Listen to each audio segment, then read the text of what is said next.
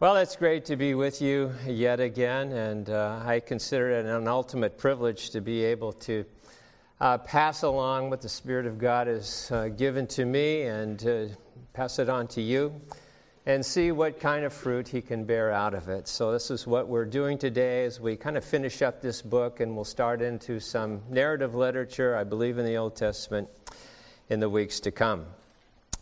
It's interesting in the past times, particularly in Middle America, most people live their entire lives in the same place, making the same friends, having the same job, going to the same church whatsoever, and they just had a measure of huge stability. But in our day, particularly on the coast of the United States, both the East Coast and the West Coast, we don't have that kind of stability.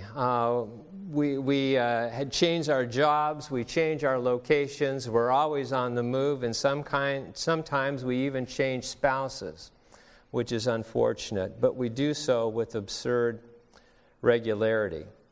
So one of the things of which we can be sure is there are a few things of which we can be sure. Now, aircraft, and I'm talking about turbulence and stability today, but aircraft, they have fins on the back of the aircraft that serve as stabilizers to counteract the turbulence that they encounter. You know, the vertical fin in the back keeps the plane from weaving from one side to the other. The horizontal fin in the back keeps the plane from bobbing up and down. And the more turbulent the environment, of course, the stronger the stabilizers need to be. But it doesn't always work that way. Sometimes the elements will definitely rule. Just a little story from my background. A number of years ago, my son Colin and Colin is the husband of Jennifer, and she's the one that was part of Jingle Mingle, so to speak, for those of you who actually went to that. But anyway, Colin and I were on our way to South Asia on a mission trip, and we had a plane change in Amsterdam. And it was in the night when the plane landed, but as the plane was coming toward the runway, there was so much turbulence and wind and rain that was blowing at the time that the pilot got within probably 300 or 400 yards of landing when he totally aborted the landing and went off like this, just took off again. And the sickness bags were beginning to come out during that time, and you can hear it in various parts of the airplane. And so about 5 or 10 minutes later, I don't remember how long it took, but they circled back around and tried to land a second time. And they would get within 300 or 400 yards, and he aborted again the second time and went off like this. And at that point in time, the sickness bags were really coming out. And I mean, there was hurling all over the airplane. And it sounded like a cheap concert or symphony, I tell you that. But anyway, and I looked at Colin after the second time, and I says, I'm not sure I have one of these left in me. And he says, me neither. And fortunately, the third time was the charm, and we were able to make a safe landing in the midst of the elements, and when I deboarded the aircraft, I had a new love and appreciation for stability. Now, what I want to do is transfer this to the human realm, because when the Apostle Paul wrote this letter, he was in jail in Rome, and his life was full of incredible turbulence. Now, Paul wrote this letter to Philippi when he was in Rome. And he had been falsely accused in one occasion of disturbing the peace when in reality he was having a conversation about the effects of going from Judaism to Christianity and so forth. And he was arrested because the hard-lined Jews didn't like that kind of a message. And he went from Philippi to Jerusalem to Caesarea and then to Rome. And he spent time in 3 different prisons during that time, and he was in Rome when he wrote this particular letter. And yet you look at all of that turbulence in his life, and yet he was a remarkable rock of stability. He never wavered from his calling. And what Paul wants to share with us today, or what Paul has to share with us today, is extremely applicable. Because I believe that there's never been a time when our culture was in need of effective internal stabilizers where that has been greater. And this is where Paul happens to be going today. Now, I want to begin by looking at a general principle. I've given you these things in your bulletin outline. General principle for finding stability. And let me read a few verses that Jerry read a few minutes ago so you have a sense of the whole, and now I want to take it apart a little bit. But it says, "For our citizenship is in heaven, from which we also wait for a Savior, the Lord Jesus Christ, who will transform the body of our humble state into conformity with the body of His glory by the exertion of His power." Now, here's the principle that I want to put before you. When dealing with turbulence in your life, let big truth into little places. Take God's eternal plan, the scope of what God wants to do in our land, and superimpose it over your current heartache, whatever it happens to be. In other words, let cosmic truth mitigate your earthly circumstances. Now, Paul's counsel was somewhat antithetical to most modern seminars today. Seminars have a way of skipping over the major principle, over the umbrella effect, and going straight to method without ever seeing the big picture of life itself. The idea that God might have a plan for our well-being in the midst of heartache is totally irrelevant. And modern books on stress do pretty much the same thing. They jump right into method. Hey, let's look at your schedule. Are you working too hard? Do you have enough balance in your life? Is your diet good? Are you familiar with the new relaxation techniques? You see, books never start with the big picture, but the Bible does. Now look at verse 4. "Therefore, my beloved brethren, whom I long to see, my joy and my crown, in this way stand firm in the Lord." Now, you're able to stand firm in the Lord during turbulent times when you remember that your citizenship is truly in heaven. Our time here on earth is but a whistle stop in comparison with that. And your tamper-proof future as a child of God in glory will keep you balanced during present adversity. In other words, we'll be able to take all of the troubles that happen to us, all of the things that aggravate us, and just simply see them in light of eternity and say, God's in the process of conforming me to what He wants me to be, and I'm going to go ahead and take this thing. I'm going to take it and learn from it and grow by it. Your tamper-proof future will enable you to keep your balance during present adversity. And that's why the Apostle Paul broaches the expedient issue, or does not broach the expedient issue of Euodia and Syntyche. Some people call them odious and soon touchy. But nevertheless, odious and Syntyche, he puts it in perspective by giving them some cosmic truth. You see, a quarrel between two godly women in a church is never unimportant. It's always important. But when these intense issues are seen in the light of eternity, they become less intense, and we become a little bit more objective. Now, certainly there are spiritual steps for creating reconciliation. And Paul exhorts the leaders of the church at Philippi to do what they have to do to bring these two godly women who are at odds with one another for some particular reason, but bring these two women together. And so what Paul does, he begins by saying, sisters, remember your citizenship. See your issue with one another in light of the big picture.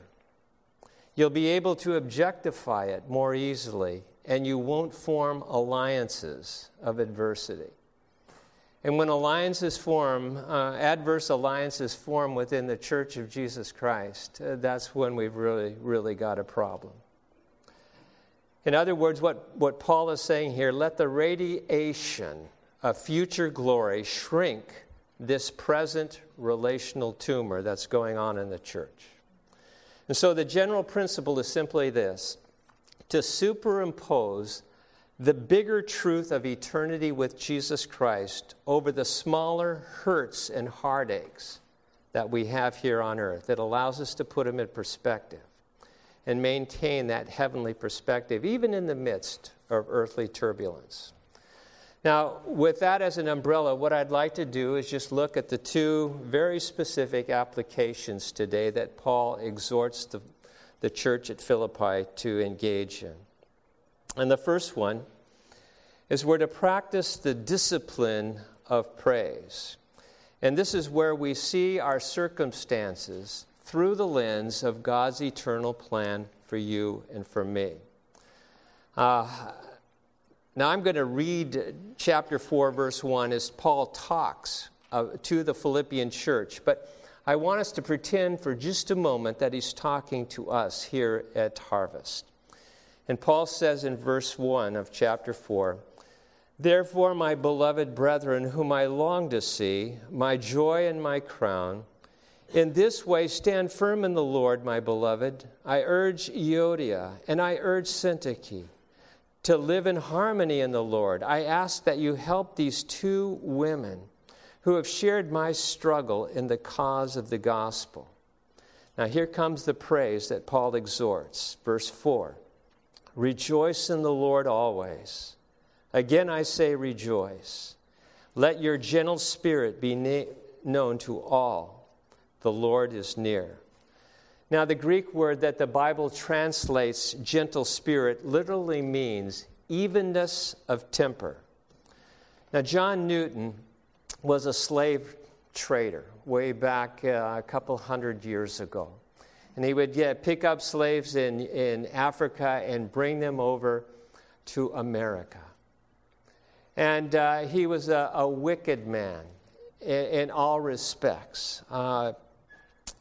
But he was miraculously converted. He became a great hymn writer. He wrote that famous hymn, "Amazing Grace, how sweet the sound that saved a wretch like me." But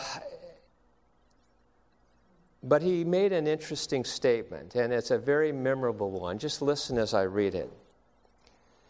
"You don't have holy moderation until the grace of God makes your worst times bearable and your best times leavable." You don't have holy moderation until the grace of God makes your worst times bearable and your best times leavable. You know, on the negative side, we need to be big enough to endure injustice. We need to be big enough to endure mistreatment without hatred, without retaliation, without malice. In other words, we just take it. We internalize it, and we let the Spirit of God begin to break it up with that holy sledgehammer like bricks on a sidewalk. Now, on the positive side,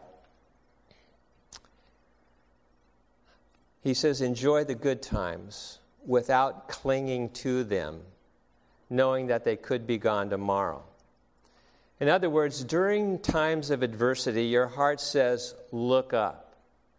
It might be horrific. It might create a great deal of sadness, but it's not the main thing. And during prosperity, your heart says, settle down. It might be terrific. It might create a tremendous amount of joy, but it's still not the main thing. What's the main thing? In the beginning of verse 4, he says, rejoice.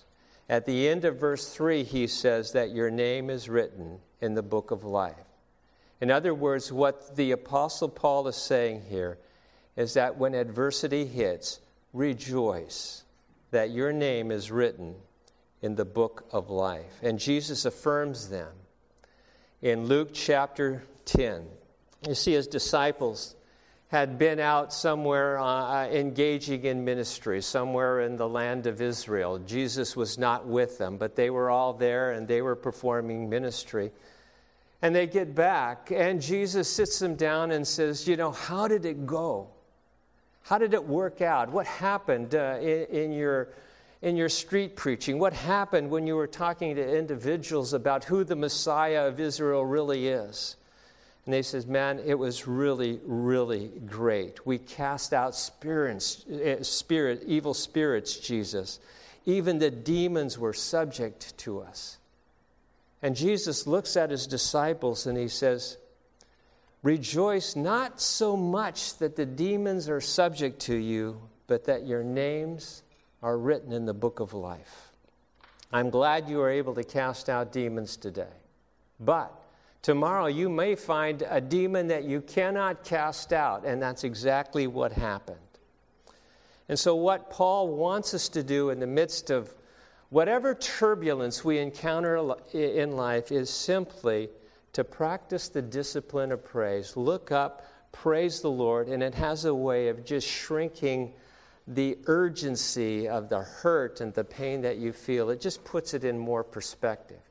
Praise is just about the greatest thing that we can do as a church to maintain stability in the midst of turbulence.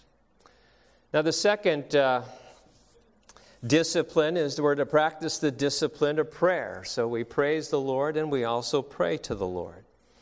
Now, when we pray, we have a way, and it's just we pray to an omnipotent, holy God that loves us with a love that we can't even begin to calculate. It's totally infinite to our tiny little minds. But nevertheless, we get anxious. And so Paul says, hey, what we need to do is we need to pray so that we see our circumstances through God's wisdom. Verse 6, chapter 4. Be anxious for nothing, but in everything by prayer and supplication with thanksgiving, let your requests be made known to God. Now, Paul doesn't say just pray. He says pray with thanksgiving. Take the issues that worry you and petition those issues to the Father, but then lace those requests that you make of the Father with thankfulness for what God is doing and for what God will continue to do in your life through your experience. And the question naturally crops up, well, how in the world can I be thankful to God when I really don't know how He's going to deal with and answer the prayer that I just hoisted up to Him? How do I do that? Well, the Apostle Paul implicitly, but he would say, thank Him ahead of time as you pray to Him, as you praise Him. Thank Him ahead of time for the entire range of possible responses He can have to your prayer. Let me illustrate a little bit here. You know, Suzanne and I have a granddaughter who's 7 years old. Her name is Audrey, and she's a beautiful young gal. That's her. And when she was 1 year old, she contracted a rare strain of leukemia. And she literally lived for the better part of 2 years at Chalk Hospital. And, there was an extra bed for Mom or Grandma to sleep in to make sure she was never alone. But she lived there for a long, long period of time. And she was given about a 20% chance of making it. And certainly her parents, her grandparents, any of us would have been willing to fall on the sword if the Lord would spare her. But of course, that was not an option. But the real step of faith, really with respect to our belief in a wonderfully benevolent God that we were praying to, was simply this. Can we envision all the possible directions things could go, and thank God for all of them, regardless of what happens? Can we just be thankful believers in Jesus Christ, even in the midst of the worst adversity that we can possibly counter, even though thousands of people were praying for her? That was the thing. Now, in Audrey's case, God healed her, and that was nothing short of a Class A miracle. And he answered our prayers in the affirmative. He could have gone the other direction because there were children in shock that didn't make it, and their parents were grieving. Our child happened to make it, and we gave great thanks to God for that. You know, one of the things that about God is he never designed the world to be as messy as it really is. You know, suffering and disease and sin itself just invaded our planet. And because of that, we're incredibly dysfunctional, even as mature believers. We do crazy, crazy things. But God hasn't withdrawn from the world, and he has a plan. And everything that comes into your life, God is capable of working together for good. And we thank God for that. We are the children. God is the Father. And we don't see the big picture, but God does. And therefore, that's why we trust him. Now, when it comes to knowing what we need to know and growing into the likeness of our Lord Jesus Christ, we're like 2-year-old kids. Just imagine a 2-year-old toddler, and that's kind of what we are in the eyes of God. And kids don't understand why they can't eat whatever they find in a sandbox. They don't understand why their friends have to move away. Kids don't see the big picture. And as spiritual children, we don't see the big picture either. We're so focused in the moment, we can pray about the big picture. We can realize there is a big picture, but we don't see it.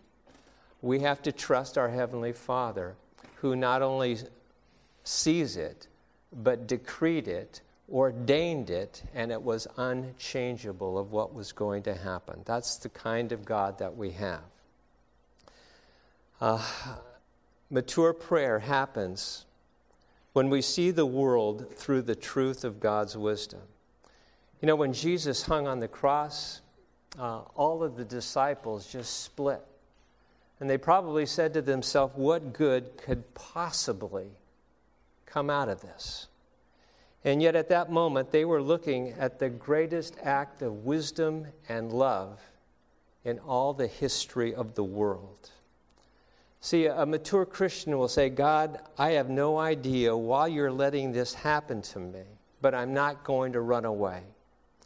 I won't understand everything, therefore I will gaze at the cross, and I'll thank you ahead of time for what you're going to do in my life and the life of my family, and maybe even the life of my church.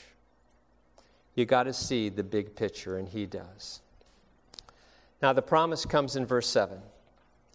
It says, and the peace of God, which surpasses all comprehension, will guard your hearts and minds in Christ Jesus. And the peace of God is the inward awareness that comes when we turn our cares over to an all-powerful, loving Creator, a heavenly Father. You know, in John 11, you have that interesting story that I've referred to on a number of occasions at Harvest of Lazarus, who lived with his 2 sisters, older sisters, Mary and Martha, in the little place of Bethany. And Lazarus became ill. And the 2 sisters got word to Jesus somehow. He was somewhere in the area, but they got word to Jesus. And the message they sent to the Lord was, the one whom you love is sick, deathly sick. And the rest of the story, he ended up dying, and God lifted him out of the grave and so forth. But the thing that I want you to think about for a moment is that they said to the Lord, the one that you love is sick. The one that you love is hurting. Have you ever thought about it? And I had to ask myself this question earlier this week. Have you ever thought about using words like this in your prayers to your Heavenly Father?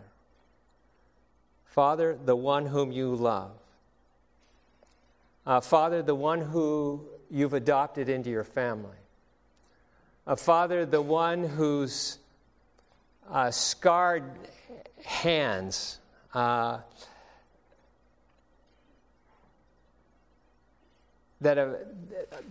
one, I should say, the one who's inscribed and chiseled our names on his hand, the one that you've created. Father, the one that you love needs help, needs you. And some can't find comfort in pain because they don't have the spiritual backbone and the poise that grace provides. You see, I can either pray to God as my business partner based on my half-kept promises to Him, or I can pray to God as my Heavenly Father based on the basis, I should say, of His fully kept promises to me. You know, those of you who are parents, and we have a lot of parents in here, we have a lot of people in Promised Land and a lot of kids in the park right now. They're part underneath the roof of this building. But when your son or daughter has a need, and they've been hurt, and perhaps come into your presence in tears, what do they need in order to get your immediate and full attention? Maybe a notarized list of all the good stuff they've done the past month. You know, when you have a son or a daughter that you deeply love, and they are hurting, and they come into your presence, and their eyes are welled up with water, and they say, Mom, Dad, I need you right now. You're 100% there. Your heart melts for them. And yet when you say, and when I say to our Heavenly Father, I need you at this particular time,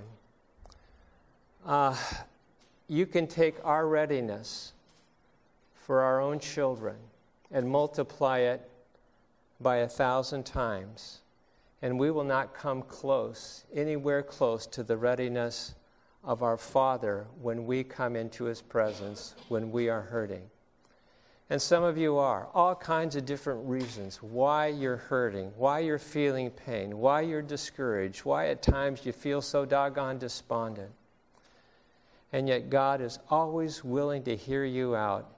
And the beautiful thing is He works through that pain and somehow mitigates it. He relieves it. It'll come back. It always does. There's always something there that we're wrestling with. But the great thing is we have a God that never leaves us alone. Be anxious for nothing, but in everything by prayer and supplication with thanksgiving, let your requests be made known to God.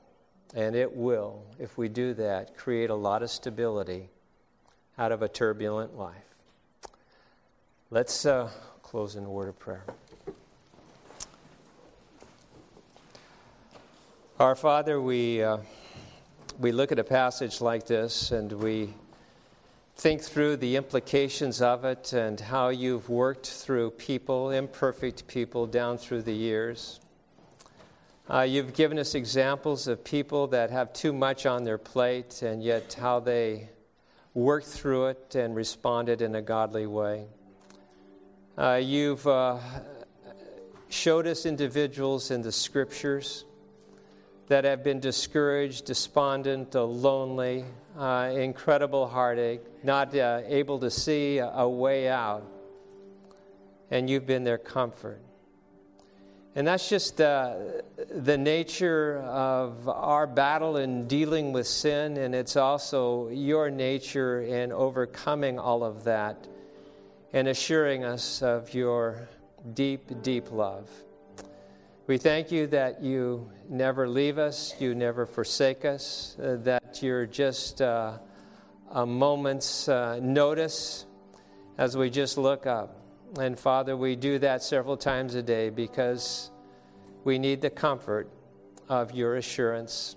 We need the comfort that you're there. And we need to know that the crazy things that take place in our lives are not going to be the final landing spot, Father. You use those things to make us like your Son. And I pray that we would respond to it. Thank you, God, for the great God that you are. In Christ's name, amen.